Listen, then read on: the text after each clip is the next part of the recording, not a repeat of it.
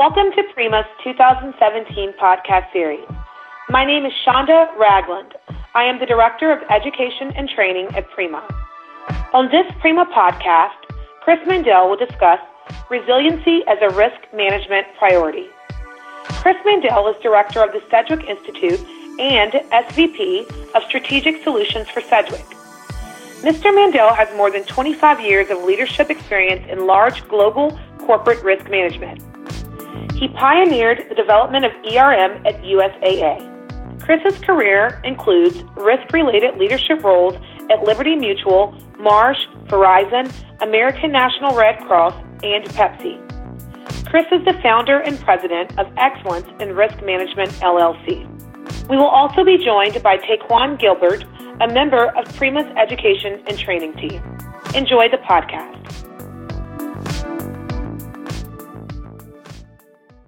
It's a pleasure having you for this episode of Prima Podcast. Let's get started. What does resilience mean to risk professionals? So, probably be a good idea to start with a little explanation about the evolution of risk management before we get into this too much. And lots of people probably understand this, but I always like to make it clear up front because we're talking today about a connection between two disciplines. The disciplines being risk management and business continuity, or BCP, or goes by a number of other names. But I think it's important to understand that risk management, which has been a discipline for, formal discipline for probably 40 years, maybe 50, you started out as being what I call traditional risk management, really came out of the insurance buying world or function, where, people had the job typically as a part of purchasing for buying insurance for organizations against bad things, property casualty insurance in particular. And over the years, when people realized there was more to it than just buying insurance, the traditional risk management discipline emerged, which really encompassed three things: trying to prevent bad things from happening, trying to find out what's the best way to finance them, typically through insurance, but increasingly through other mechanisms, including self-insurance and variations on self-insurance. And then the third element being control. What do you do after bad things happen? Often referred to as the claims world or the claims management discipline. Those are the key three core elements of traditional risk management. In the last 20 years, the discipline has kind of evolved to more progressive versions, often referred to as enterprise risk management. There's strategic risk management. Some people use the terms integrated and holistic. Enterprise risk is probably the best. But to sum it up, ERM versus traditional is really taking those three pillars of the discipline of prevention, financing, and control, and applying them to all kinds of risks, all risks, essentially, as I say, A to Z. So anything that could go wrong, and then, in addition, things that could go right. So there's a two-sided view of the ERM world, where the first job is really to prevent the bad things from happening and then control them when they do. But there's also an element of exploiting risk for value creation and gain. And so that's often referred to as the upside of risk. That is taking new risk for the purposes of value creation. So it's really this latter, more current, progressive version of risk management, enterprise risk management, that kind of leads us into this discussion. So you asked me, what does resilience mean to the risk management world? So I gave that starter point because really it didn't mean much, I don't think, to the traditional risk management world before maybe about 10 years ago. It wasn't part of their charge, if you will. Whereas in enterprise risk discipline and strategies, resilience is at the heart of the matter in some sense. Enterprise risk managers, chief risk officers, whatever their title, may or may not control business continuity planning, BCP, which is where the term resilience comes from. But they certainly typically have something to say about it, sitting on committees and the like. So again, the historical approach is this prevention and control mentality. Resilience, when you get into the ERM world, really means that business continuity becomes a core aspect of risk strategy. So now resilience is central to enterprise risk strategy, or risk strategy more broadly, where it really means anticipating the various possibilities of things that could happen, versus maybe the more traditional view of that world, which was about probabilities. focused more on the probable things that could happen. In fact, a term often used in the traditional world is PML, probable maximum loss. We're now equally using possible maximum loss to talk about the things that, may be unlikely, but when they happen, they can do really bad things to organizations and entities.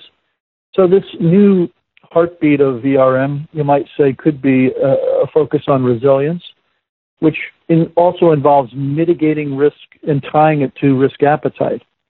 Another concept that's relatively new, understanding the risk appetite of organizations, which I won't go into. That could be a whole hour-long discussion. Another element of resilience to risk managers, though, is really making sure that the financing of risk is aligned with financial strategy for organizations. And then ultimately, resilience is about being able to respond to the things that happen optimally during events and after events that we might refer to as crises and catastrophes. So resilience is really building a strong organization that's able to respond effectively to the risk profile of an organization. And just for clarity, risk profile could be defined as a comprehensive view into the key risks of an organization, what their impact and likelihood is, who owns them, and what is the current state. So I know that's a long answer to what sounded like a simple question, but hopefully that gives you some good clarity around resilience from a risk manager's perspective. Why should organizations make resilience a strategic priority? Well, as we just discussed, we know stuff happens. All right? That's the kind way to put it. You're always going to have things go wrong, no matter what you do. So it doesn't really matter what it is in some sense. I mean, certainly you want to understand what the things are that could go wrong, but what resilience-focused functionaries, whether they're BCP or risk management people or both, really care about is, being prepared for them and then the things that they could do to an organization. So that's all about, in some sense, order of magnitude, or what's often referred to as impact, or from an actuarial standpoint, which is more numbers-based, the severity of an event or a crisis. So every organization has a strategy, and frankly, the success of organizations is really defined by the effective execution of their strategies. And by converse, the failure to execute strategies and strategic goals successfully means potential failure for organizations. Well, with that paradigm understood, then we realize that if strategic goals are not achieved, it's probably because one or more risks haven't been effectively managed. Because every strategic goal has one or more risks that will keep you from reaching that goal. So failure to manage those risks could mean failure for the strategic plan and ultimately for the organization in the worst case scenario. So resilience means really being prepared to respond to mitigate the impact of those risks on those strategic goals and as a result, ultimately on the strategic plan in order to improve the chances that organizations, through those strategies and those strategic goals, will be able to deliver their mission and ultimately succeed and deliver whatever they've promised to their stakeholders. How does resilience compare to the more traditional elements of risk management, of prevention, and control? So the way I look at that, and I describe kind of the prevention and control elements of traditional risk and how it kind of evolved into the enterprise risk realm. But from a resilience standpoint, I think of that really as a third dimension to the prevention and control traditional paradigm, where you can think of prevention as reducing the likelihood that those bad things, those events, those crises, those losses would occur. The control element being focused on how do you reduce the impact, which is on a traditional basis really focused on cost. How do you minimize the cost of a loss event to an organization?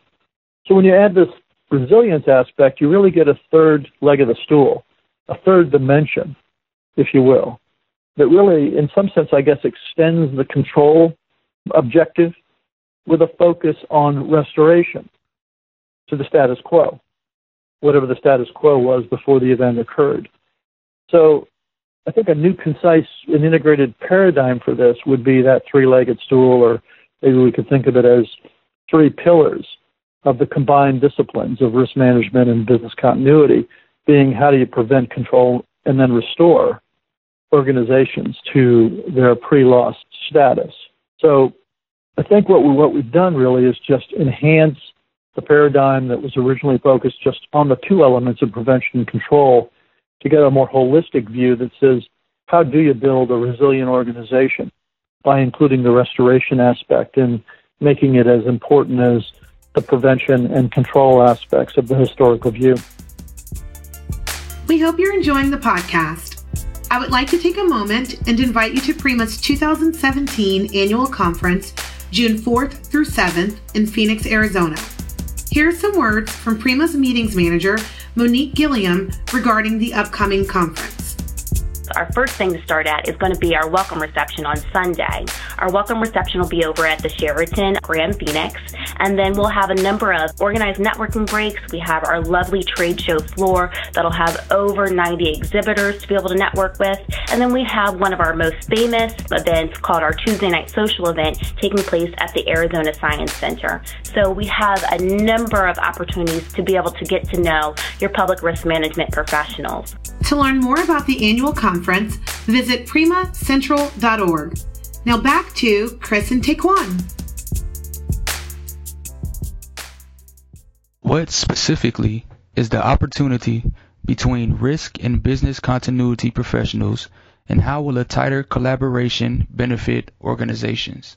So I'll take this in two segments. So we'll talk about what are the opportunities first, and there's a lot of them. But here's a list. So beginning with building closer relationships and collaborations. So in my 25 years in large global risk management, typically as the risk leader for major organizations, I can tell you that in my earlier career, I don't know that I even knew who these people were. Maybe they didn't even exist as I think about it. But where they did exist, they weren't part of my department. In fact, in my last full-time chief risk officer role, it was really all about a business continuity function that sat within and under the chief information officer of the IT organization. And I guess I would say there's probably nothing further from each other than the risk management function and the IT function in some sense.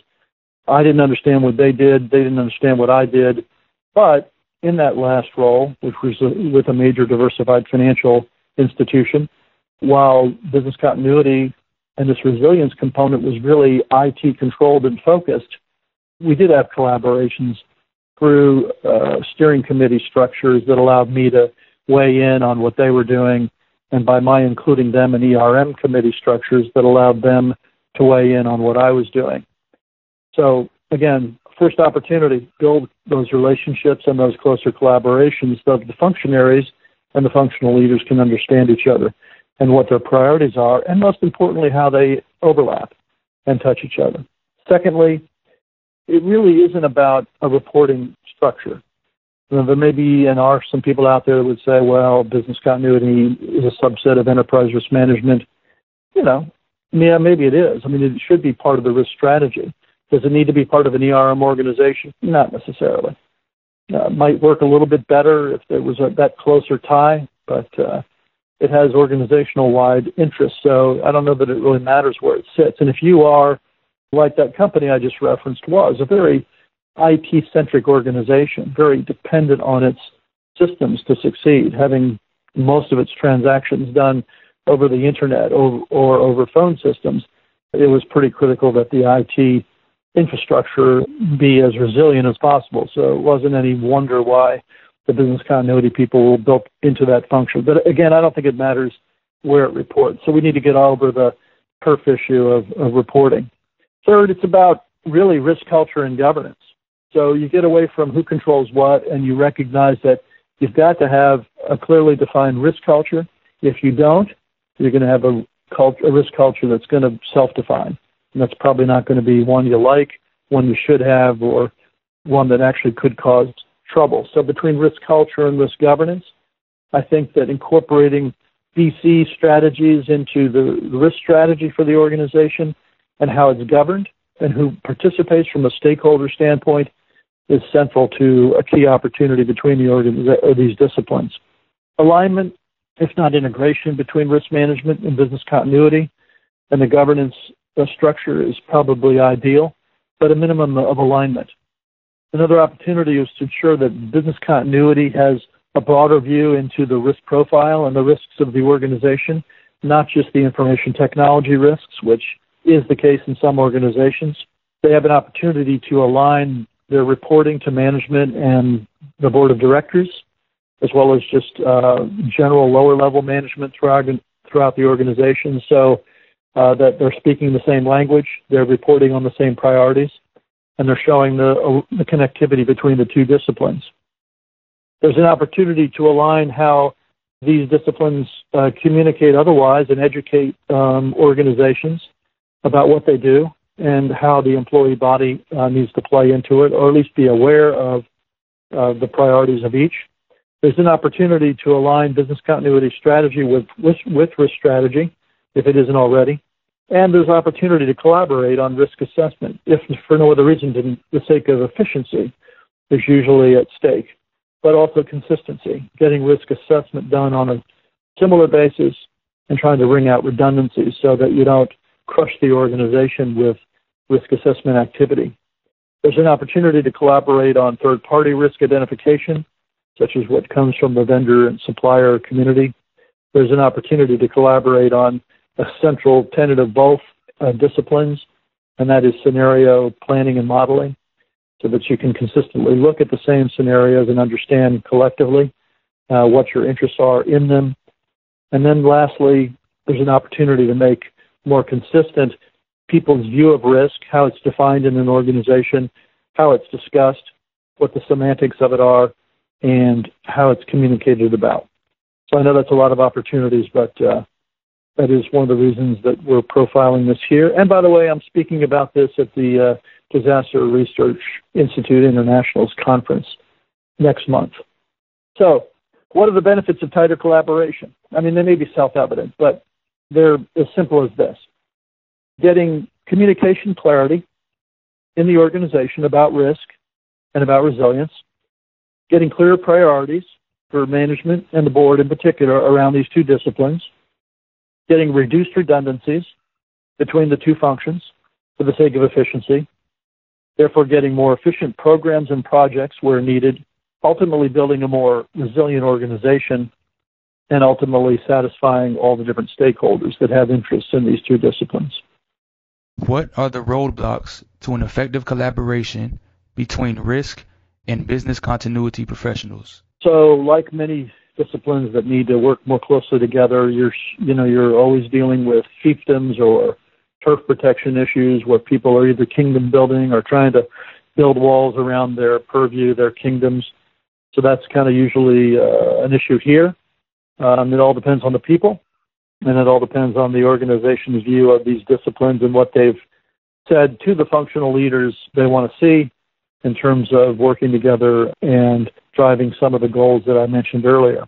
Other roadblocks include the fact that the strategies of the two functions may be not even understood, often misaligned.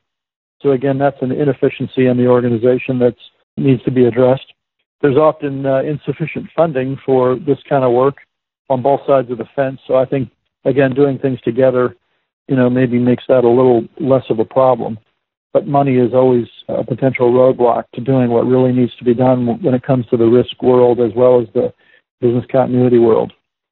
As I alluded to in the last question, poor or non-existent relationships where the people don't even know each other, let alone communicate with each other for all kinds of reasons.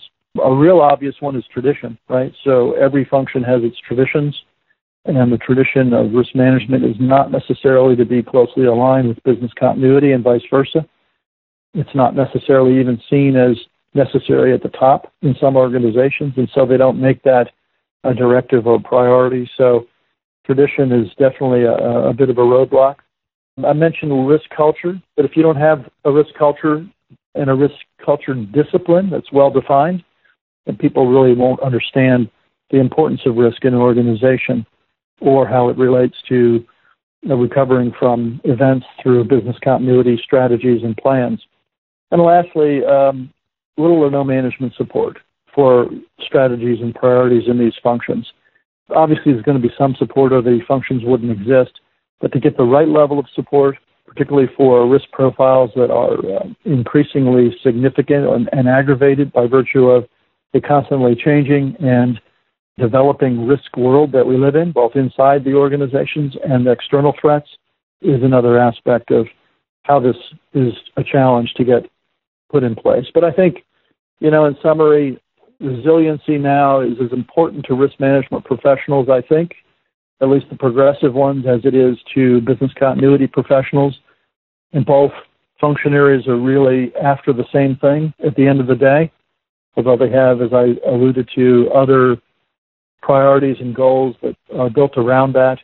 But at the end of the day, if we have organizations that can respond effectively to bad things, to crises and catastrophes, and even the smaller things, then I think we're going to have a better chance of succeeding as organizations in meeting those strategic plans that we talked about earlier. We have reached the end of our podcast. Thanks so much, Chris and Taekwon. Please visit the Prima website to listen to other Prima podcasts, join Prima webinars, read Prima blogs, and learn about additional Prima educational resources. Be sure to check us out on Facebook, LinkedIn, Twitter, and our very own Prima Talk. Enjoy the rest of your day.